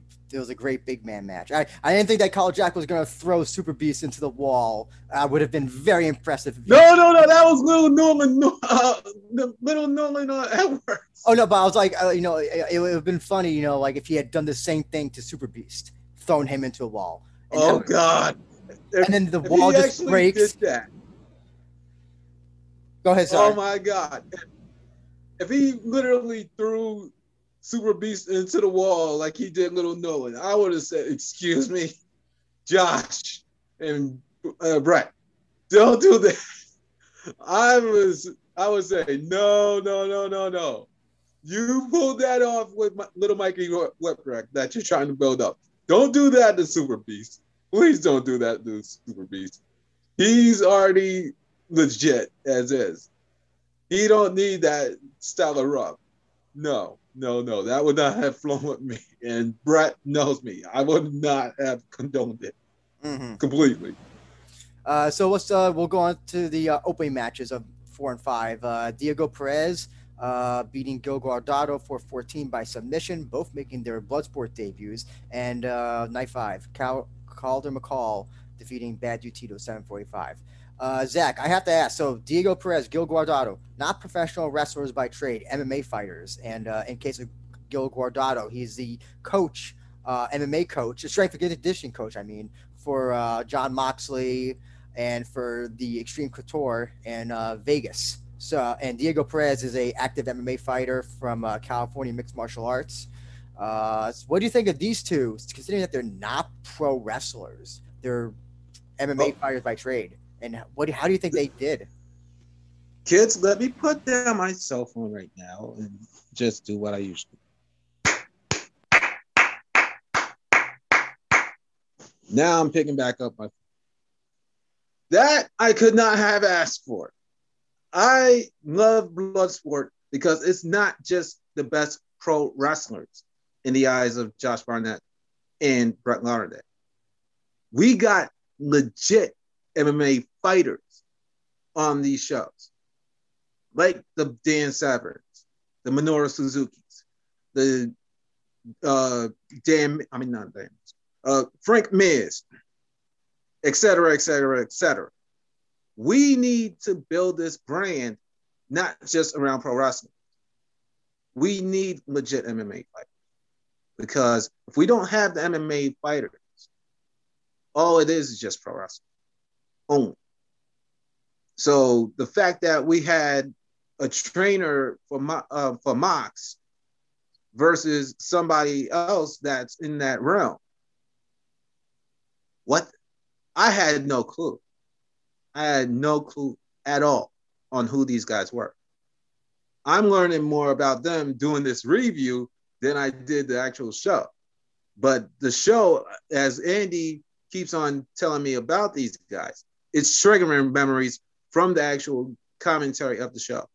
And I keep on asking you kids out there who are listening to this, please watch these shows because you'll learn more about these fighters as time goes on. So for me to see them at least kick off the match, I thought that was a big deal, but I did not expect how long it was going to be. I thought it would have been like longer.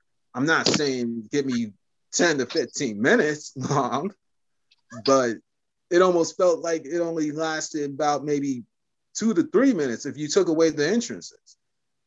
And that almost felt like it maybe was the shortest match in Bloodsport history.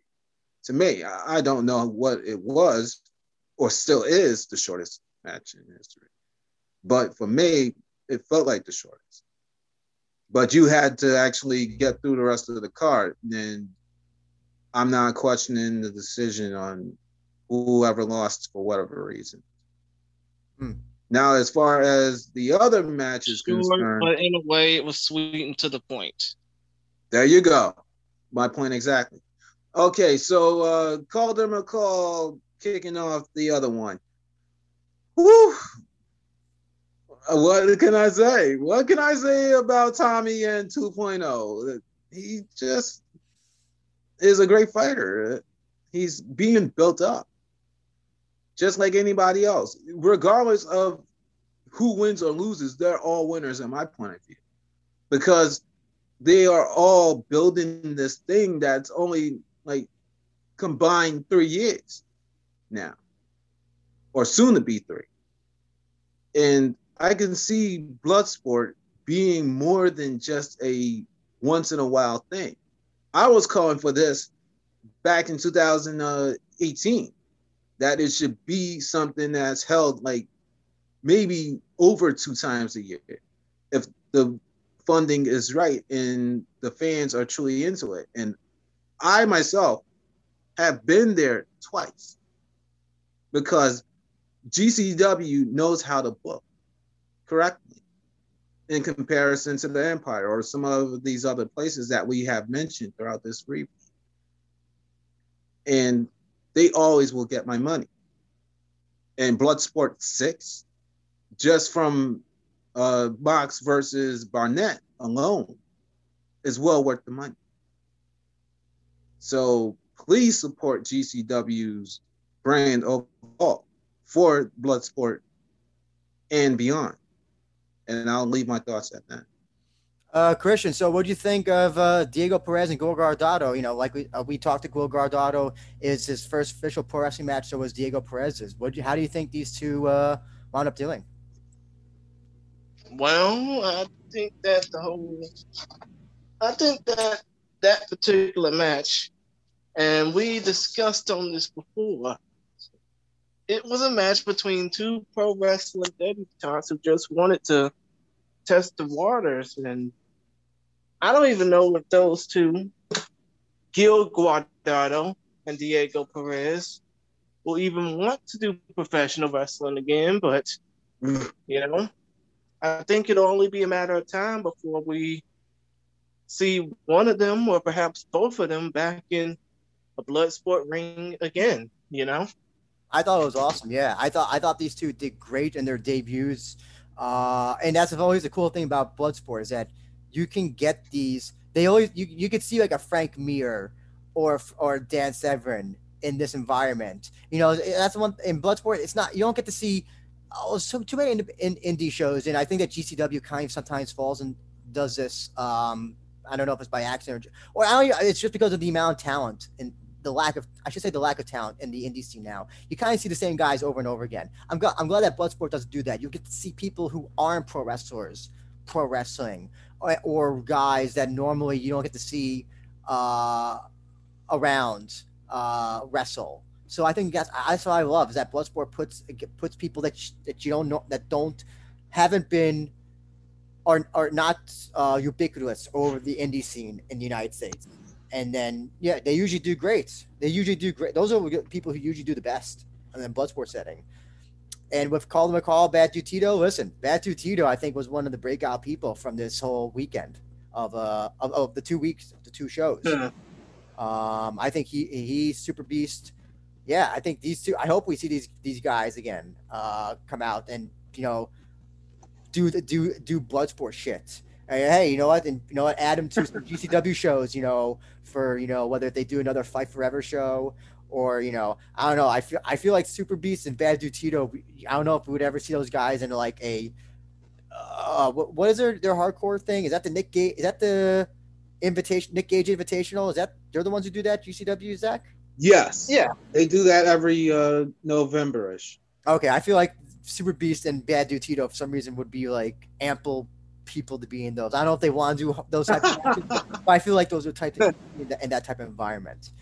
Oh, exactly. Man, but the point of the matter is, it's like we see these dudes 1 minute wrestling in Bloodsport, the next they're off doing like MMA or professional wrestling with, the Big Fed in Stanford. But still, point of the matter is, who's to say that the next Bloodsport show, obviously not this next show, but next year, when we get Bloodsport back in front of actual crowds, fingers crossed, we can see an influx of MMA guys wanting to actually try this out for size. Oh, probably. But I'll say this, even if Bloodsport can't get a crowd, I still think that Bloodsport is the best type of wrestling that you can do in front of no crowd.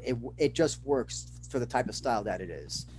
I agreed wholeheartedly. When they actually announced that there was no crowd participation at all, I didn't really complain. I said, all right, I'm still invested. Let's see what you got. And then they brought out that set. I said, ooh. It wasn't a set. It was pretty much an environment. Mm-hmm. That's things. Well, set is another word for venue. But anyways, I progress. The overall feel of it. Point of the matter is, they actually, I think that the whole environment they work with for these 2 Bloodsport shows, that can actually work for future shows as well, just in case, they get rained out or they get canceled. Just have it all in one big dungeon and make it have that Fight Club type deal. Mm-hmm. Yeah, I didn't really see it like that before. That's great analogy right there. The actual Hart family dungeon. But Zach, I know you had some things on your mind you wanted to talk about, so I'm going to give you the floor right now. And okay. Well, kids, I am shocked because I actually found some news. Mm-hmm. The actual Fed, as Christian would say, or the Empire, as I would call them. I just call them Big Fed and Stanford, but I think I know where you're going with this. Please continue. Yes, you do. Yes, you do. Because we are of African American persuasion, R.J., Christian, Gary, and myself.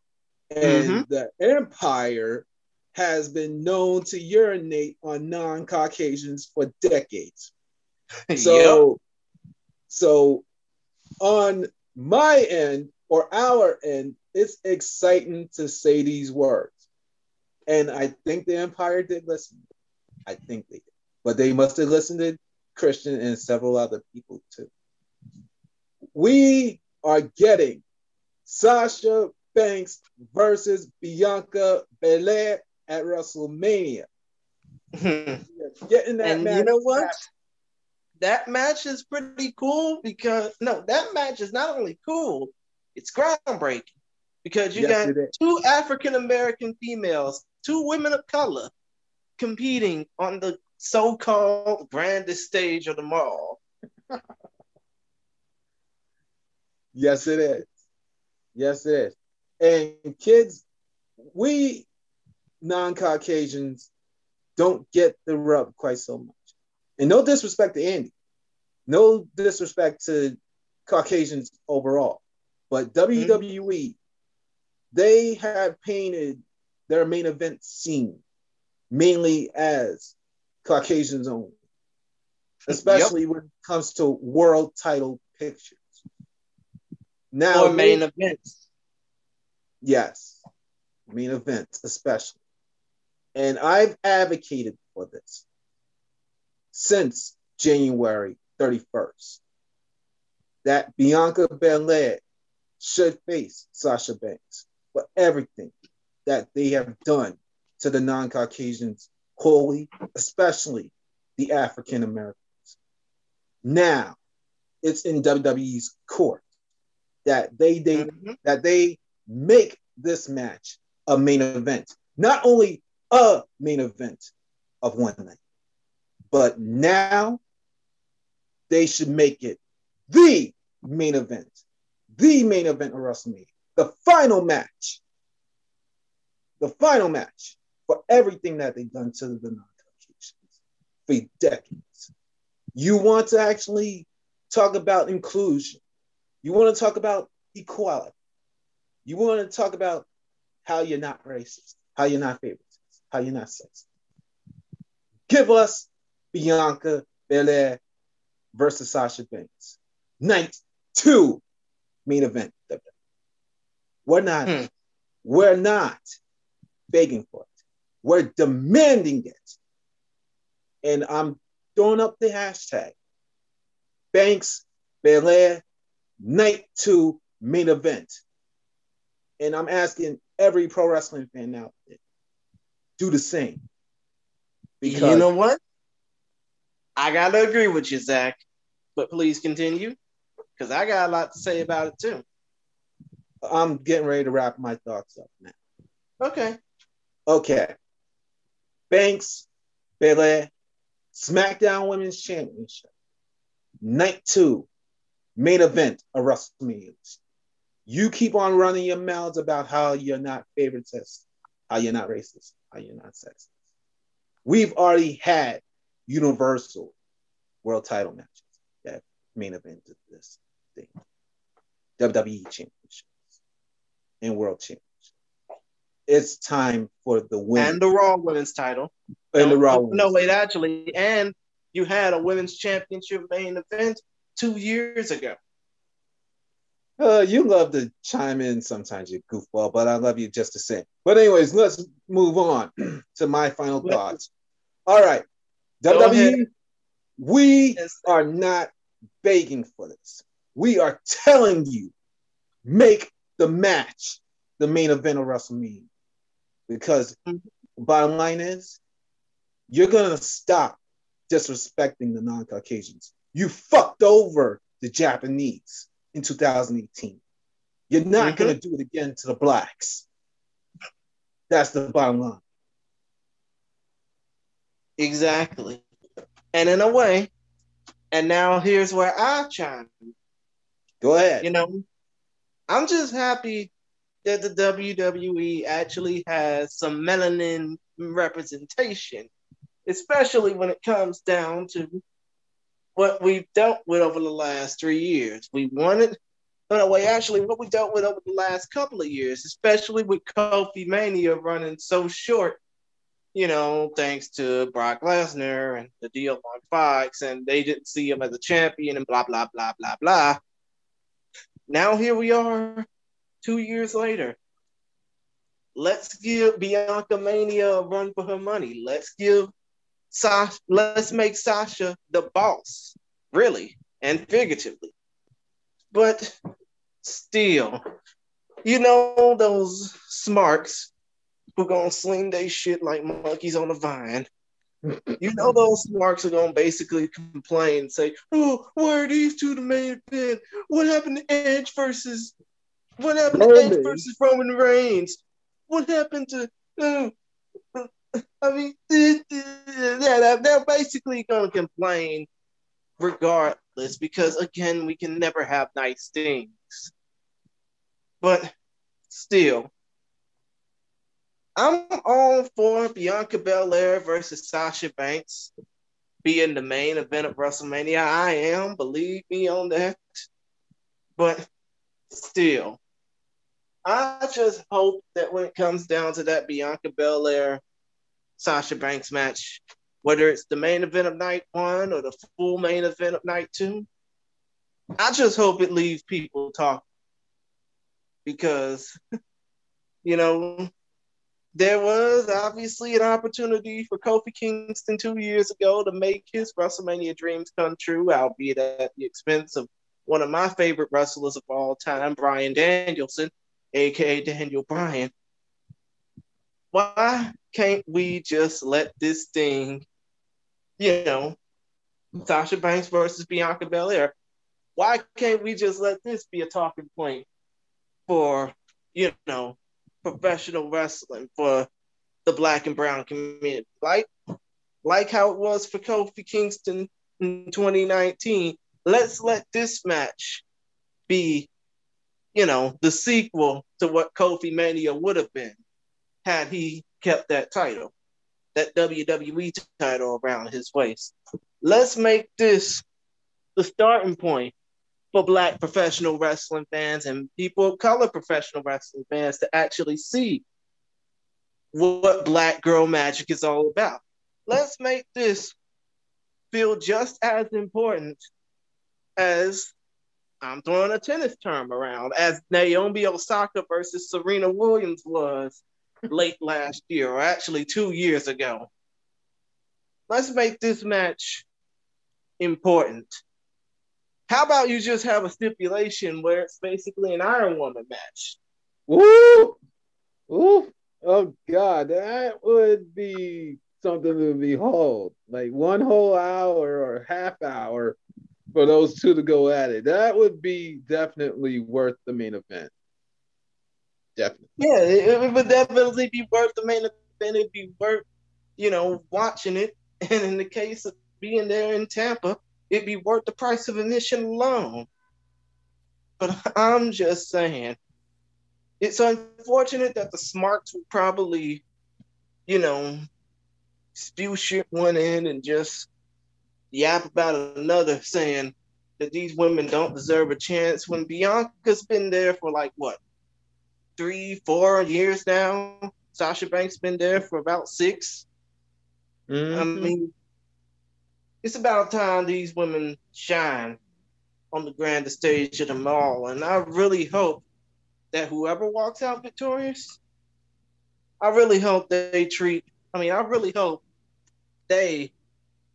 will end up being the leading ladies of a new Black wrestling revolution. So I'll say this simply. Let me finish. Oh, sorry. I'm saying that I hope they become leading ladies of a new Black wrestling revolution, because in a way, Zach, you can vouch for this too. I'm tired of seeing my fellow people not get pushed on television. Basically, I'm tired of seeing my people get pushed as, want to be rappers or want to be gangsters. Not trying to disrespect Ron the Truth Killings, not trying to disrespect the Street Profits, not trying to disrespect my favorite wrestler of all time, Booker T. But I think it's time we get some serious Black men wrestling and making their way for a new Black generation of professional wrestlers. And you can even throw Bobby Lashley in the mix too. He's been waiting long enough as well. But it's about time that, regardless of what happens at WrestleMania on April 7th and 8th, regardless of what happens at WrestleMania on April 10th and 11th, actually, because Easter is the weekend before. Mm-hmm. But still, regardless of what happens at WrestleMania, I really hope that the results will lead to a new Black revolution of professional wrestling. Because I think we just about tired of getting the same old shit. I agree, but I would not put this past the Empire. If the Empire truly is making that match happen, I would not be surprised if it's low to mid card. I would not be surprised. They have been known, and I think some friends of mine said this best. They can take a sandwich and fuck it up very easy. So I, You so I think? would so I would not put them past it. But I'm gonna keep on making my voice known on social media, and if anybody does have me on future podcasts, until Mania, Banks, Belair, Night 2 main event. I will keep on hashtagging that. I will keep on saying that on my own show until it happens. All right, Andy, the floor is yours. Thank you. Oh, so simple. WWE sucks. It's the worst promotion right now. I don't care what they do because nothing matters in their universe. So unfortunately, you know, that's what it comes out. It's really like it's terrible. Like, and maybe even better. I'll say this. If Bianca Belair doesn't, if she were to go somewhere else, she would be used a lot more better, in my personal opinion.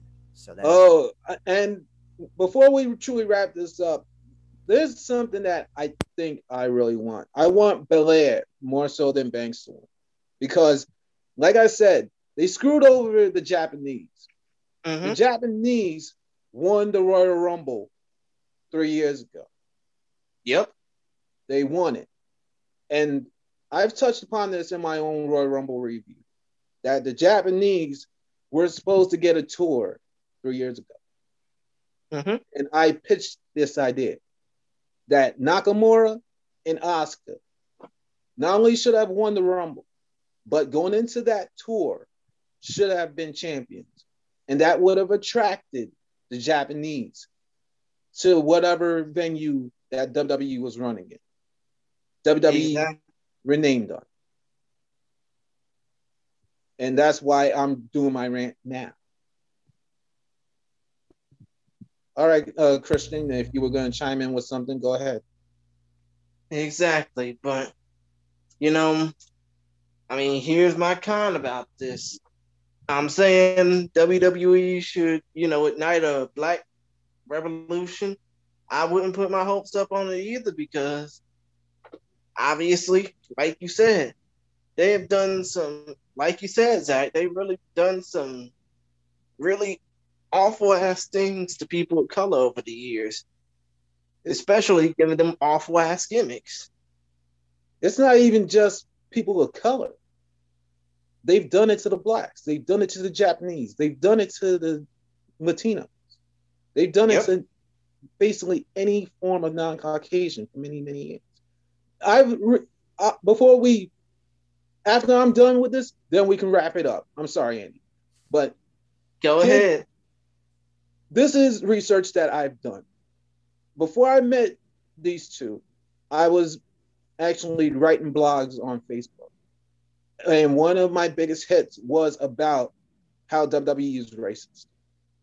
In their near 60-year, no, not 60, near 60-year history of the WWE Championship, only about 7 men of non-Caucasian descent held their world championship. They omitted one who won the championship, but they continued Bob Backlund's reign. And when I read that, especially going into this revolutionary win of Bianca Belair, I was even more disgusted. They omitted WWE Hall of Famer and New Japan founder Antonio Inoki. He, by rights, is a WWE or triple WWF champion. And that disgusted me. That's why I don't praise WWE. But thank you, Christian. Exactly. Spit on them. And you kids out there should be doing the same. But I'm not telling people completely what to do. If they are faithful to WWE, they are faithful to the team.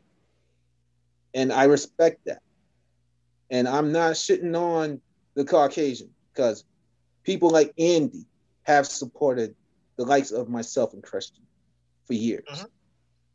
And some of my biggest influences, especially a woman from Mississippi, is Caucasian. And I want to be like her. I aspire to be.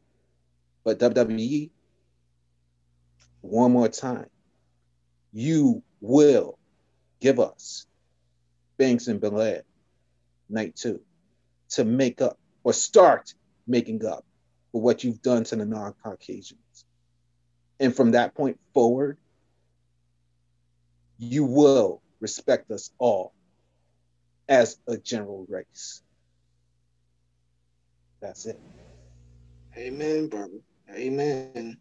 And with that being said, we are officially out this mug. And I hate to interrupt you, Andrew, even though it's kind of my thing, but hey, it's our thing, really. This whole show was pretty much a joint production. So, Zach Shiloh, since you're the single man and since you're the single man in this operation, why don't you close things out first? All right, so kids, you know my rap by now. If you are truly listening to BLA, there's one goal, one aim, one road, one focus. Even if that's me going on a rant, it's out of love. I love pro wrestling, just like I love these two guys. All I want is there to be true equality in a sport that was really a dramatized production. I would say time to get. But overall, we are all human beings. Yep. And that's what I want going forward. It's not just about the Caucasians. It's about the Blacks. It's about the Latinos. It's about the whatever E's. WWE, you are the number one promotion in this industry. Give GCW, New Japan, every other promotion that's been born after respect by way of true equality.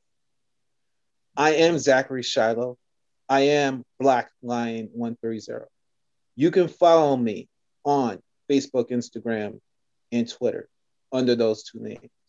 I am a best-selling author, by the way, of a book called They Are Magic. It is available on Amazon for 99 cents if you buy the Kindle version. All proceeds go to St. Jude's Children's Hospital. By you buying that, you're helping kids battle life-threatening illnesses. So I'm asking you, please buy our book. Not only that, but support us all in the podcasting industry, no matter what race we are.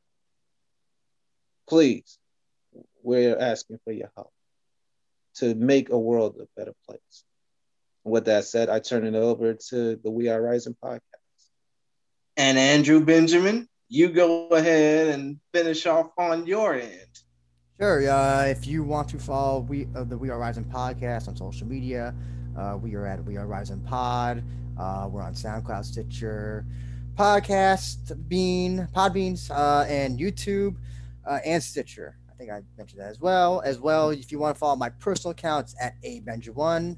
If you want to follow Christian's personal accounts at ChrisGary92, and if you want to follow Focus Fights, they're available on Facebook, and hopefully we'll be back on Twitter sooner rather than later.